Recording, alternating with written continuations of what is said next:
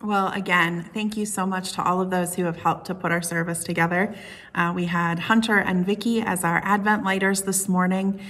We had Bob Eden as our liturgist, our faith ringers as our special music, for our praise team who has done a wonderful job with our music, for Gary Brubaker, who always does a great job of putting all these things together, for Melody offering her children's time. Thank you. We are so grateful. And thank you to those of you who were able to send in pictures that we've been able to use throughout this whole series, and we'll even use during our Christmas Eve services and going forward, for your pictures of decorations and nativities, of light, of memories of church services gathered together. Thank you. If you have anything that you'd like to share, we would appreciate those to be able to use in our service. Thank you for the ways that you've helped to put these together. And we are in the fourth week of Advent. This has been the season of Advent is the season of the 4 weeks leading up to Christmas. It's a season of waiting and preparing for the Messiah. And what shall we call him? Well, in our church, we call the Messiah by the name Jesus. But there's always other names too. We've been looking at the book of Isaiah, looking at some of the names and the traits found for the Messiah there. Wonderful Counselor, Mighty God, Everlasting Father, and Prince of Peace. And so this morning we close Prince of Peace. Would you pray with me? God, may the words of my mouth and the meditations of all of our hearts be acceptable in your sight, O Lord, our rock and our Redeemer. Amen. Okay, I've been saying it most of the morning. It's almost here. Advent is almost over, and it's almost Christmas. We're almost at the beginning of the Christmas season. And no matter what happens, Jesus will be born. Now, that's a message that I need to hear. Okay, here's my confession. I confess things a lot. Every year I have what I call my annual Advent meltdown. Lord help whoever I encounter when it happens.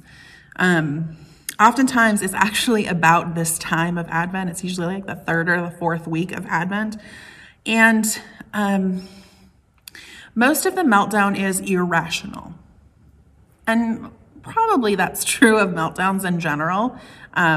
Most meltdowns tend to be irrational, or they move us into the irrational. Okay, me at least. I melted down about not having enough Christmas cookies. I melted down about not getting our Christmas cards out. I melted down about worship planning and editing and filming and recording. I melted down about not having the presents wrapped. I melted down about, I don't even remember all the things that I melted down about. Stephen can probably tell you in a detailed list, but I melted down. Have you had those meltdowns? I'm going to pretend that you say that you do, so that way I just don't feel alone.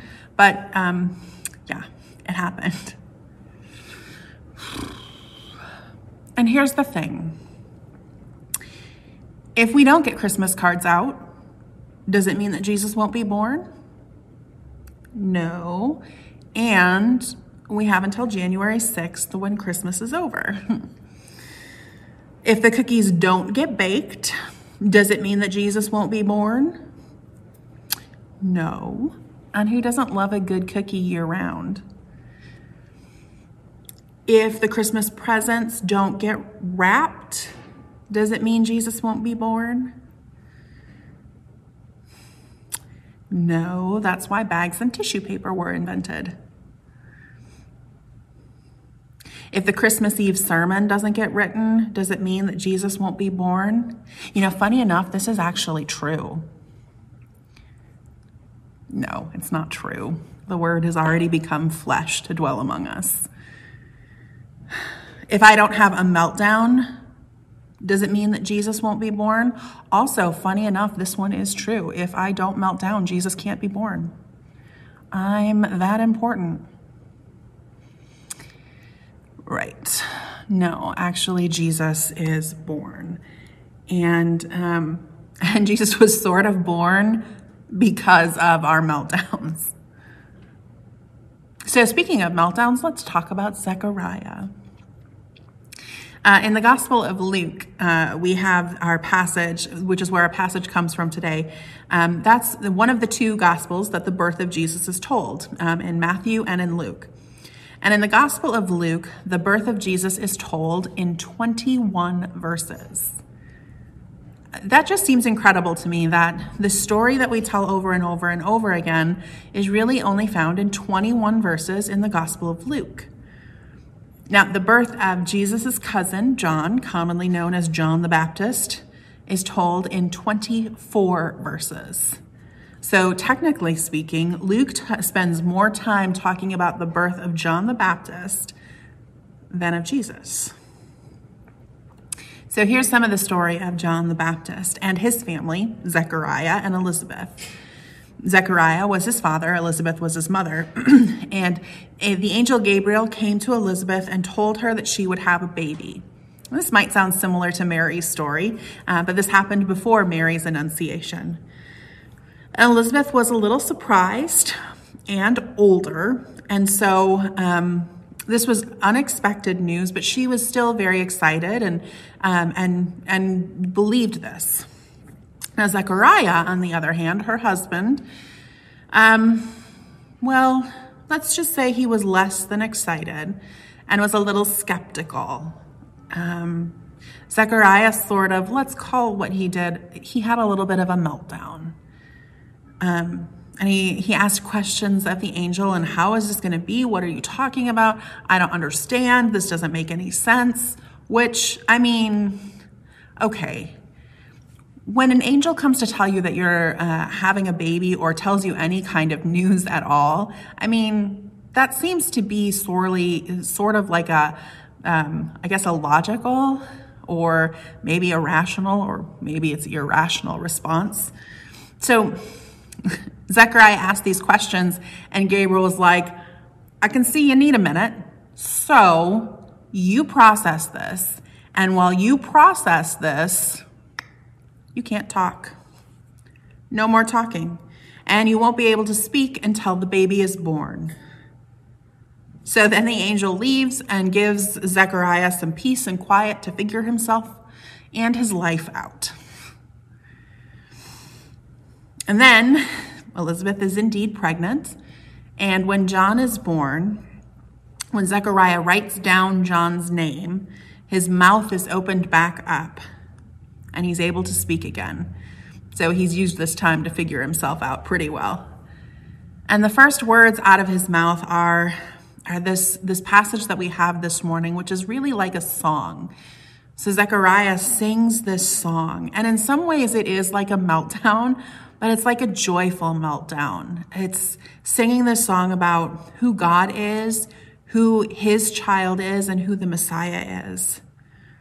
So Zechariah reminds in this song, he reminds of the promises of the Messiah, and not just the present promises, but the promises of God throughout the entire covenant, starting with Abraham.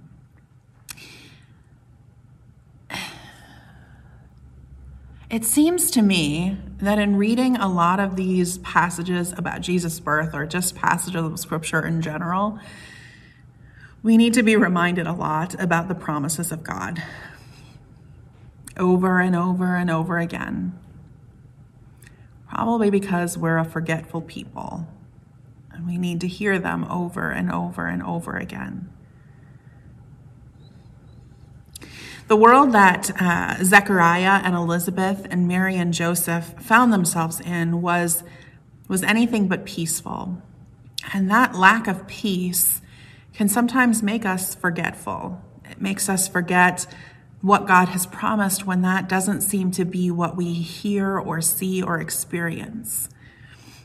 And so this world that they lived in was less than peaceful. It was under Roman rule, which in terms of Roman rule, Rome would come into a place as the empire and would say, we are going to bring you peace, and if you disagree with us, we are going to kill you. which, is a form of peace, but not real peace.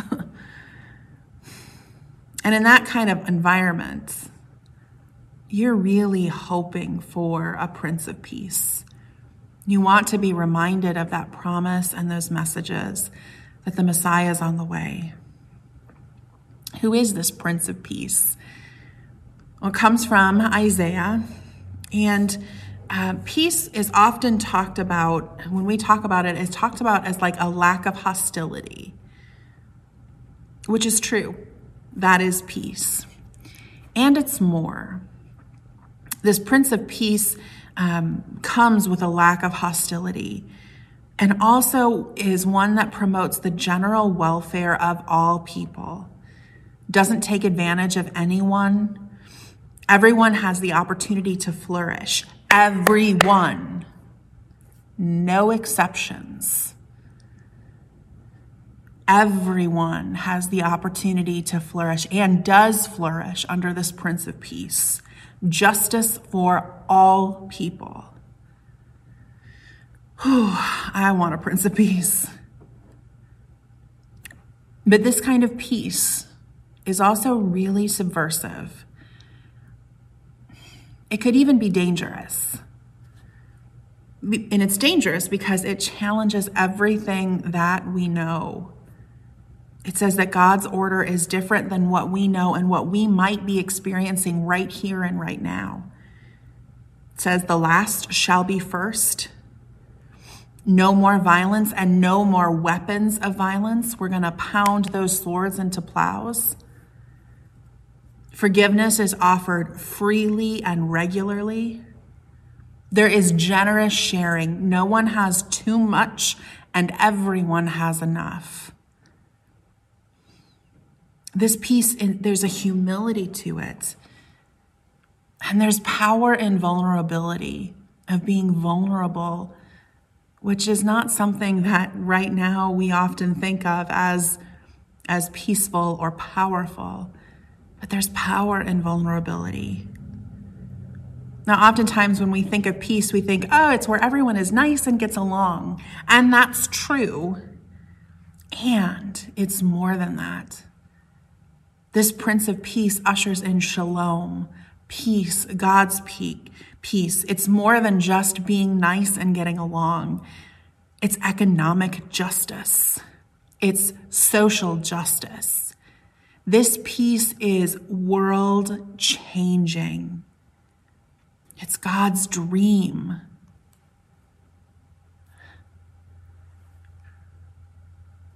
Why else would there be a Prince of Peace if this isn't what we know? And this Messiah ushers this in and brings us peace and teaches us what it means to be peacemakers, to be humble, to care for all people, and even to be vulnerable. Brené Brown is an author, and she is sort of the expert on vulnerability. She's done many talks and written many books on the topic. And one of the things that she says about vulnerability is that vulnerability is not winning or losing. It's having the courage to show up and be seen when we have no control over the outcome. Vulnerability is not weakness. It's our greatest measure of courage. People who wade into discomfort and vulnerability and tell the truth about their stories are the real ones. Being vulnerable about our own stories and our own lives invites others to be vulnerable and honest about theirs too.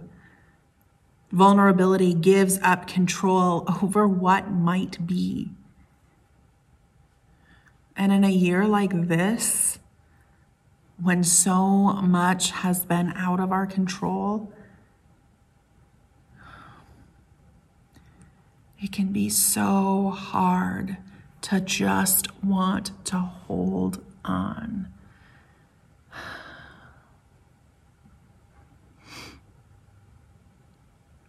And that desperate way that we hold on for control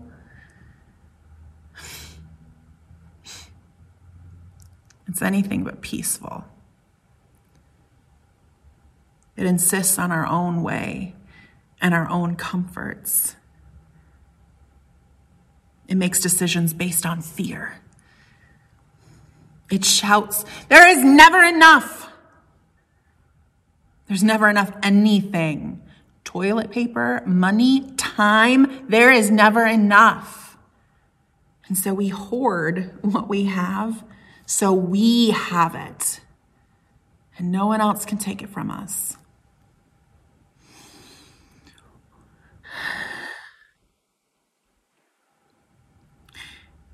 It's the opposite of what a Prince of Peace offers to us.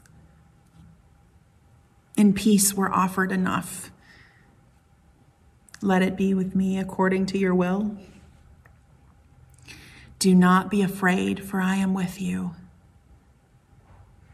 There is more than enough. Our God is a God of abundance, not scarcity.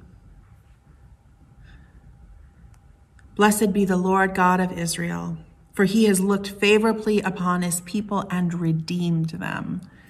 He has raised up a mighty Savior for us. So, take a breath.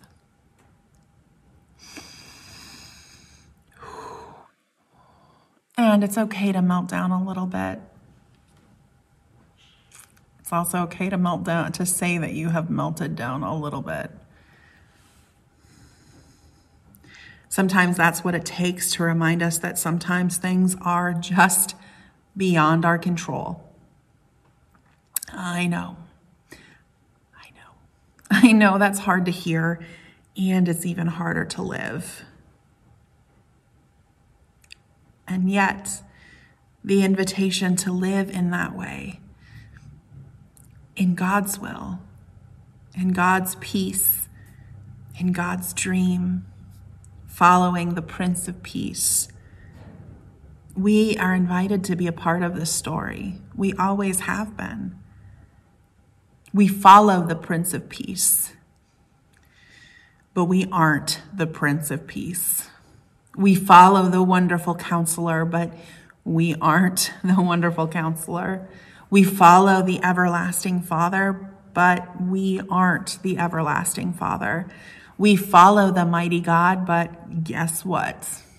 We are not the mighty God. And as many days as there are that I think that I might do a real good job at that, I know I'm really glad that God is God and I am not. And so take these tight grips that we have on control, because it doesn't lead to peace. And let peace begin with you. Things don't have to be picture perfect. It doesn't make Christmas any less real, any less hopeful, any less joyful, or any less peaceful, or any less loving.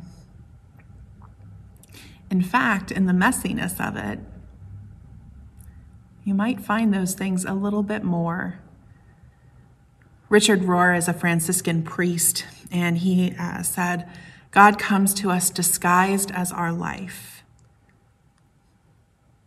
It's easy right now to get lost, to focus on all of the things that need to get done, to feel overwhelmed and stressed, to melt down, to let life pass by, and to miss the holy moments, to miss where God has already been present, to miss the message of the Messiah.